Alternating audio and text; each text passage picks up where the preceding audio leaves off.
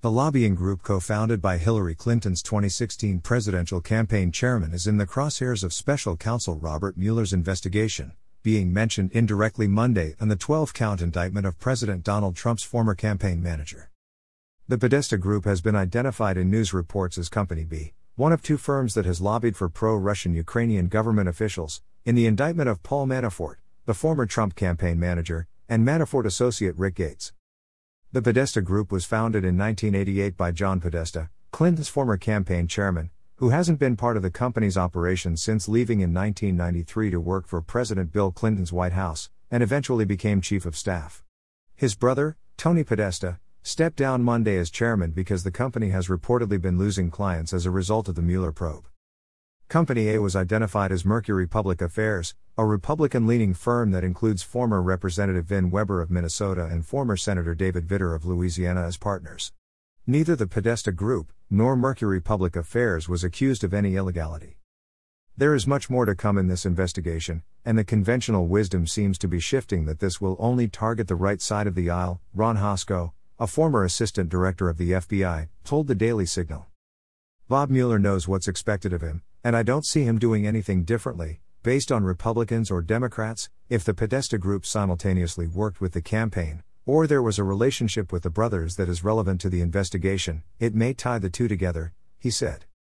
The indictment says, greater than in furtherance of the scheme, from 2006 until 2014, both dates being approximate and inclusive, Manafort and Gates engaged in a multi-million-dollar lobbying campaign in the United States at the direction of Ukraine's Party of Regions leader Viktor Yanukovych, the Party of Regions, and the government of Ukraine. Greater than Manafort and Gates did so without registering and providing the disclosures required by law.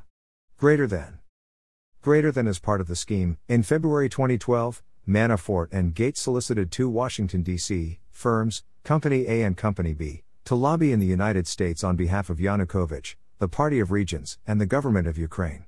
For instance, Gates wrote to Company A that it would be representing the government of Ukraine in Washington, D.C. The Podesta Group has several major clients, according to the Center for Responsive Politics, which tracks money in politics. In 2017, Wells Fargo paid the group $450,000, SeaWorld Parks and Entertainment paid $330,000 for representation, the pharmaceutical firm Mylan Incorporated paid $560,000, and Lockheed Martin paid $420,000, according to the center. The Podesta Group made $15.7 million in lobbying income during 2017. During 2016, it earned $24 million. The Podesta Group did not respond to phone and email inquiries from the Daily Signal soliciting comment for this article. The Podesta Group touts itself for having international reach. From advising on parliamentary elections overseas to orchestrating large, issue-focused national advocacy campaigns back home, we know how to chart a winning course, the Podesta Group website says. With the rolled sleeves values and senior-level attention of a boutique shop and the 535-member reach and wide-ranging issue fluency of a powerhouse firm, our bench of strategists brings decades of experience to bear.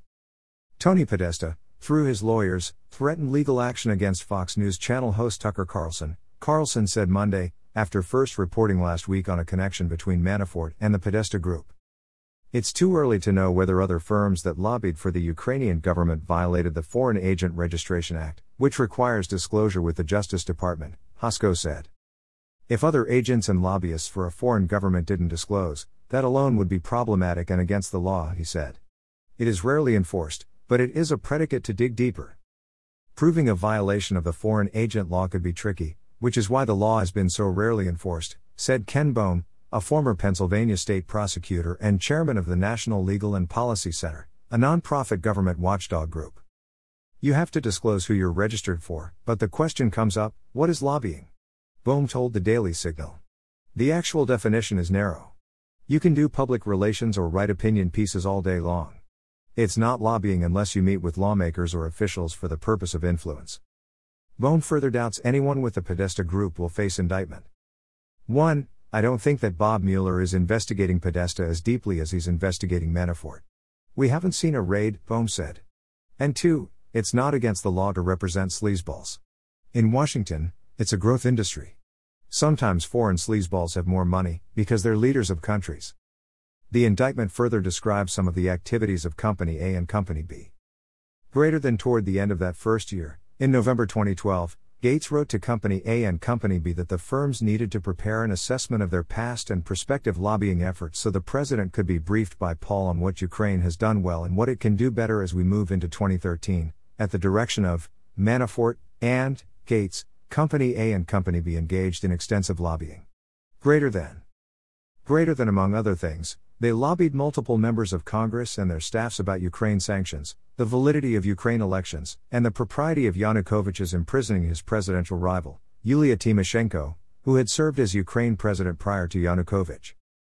The Podesta group did not respond to a request for comment from the Daily Signal.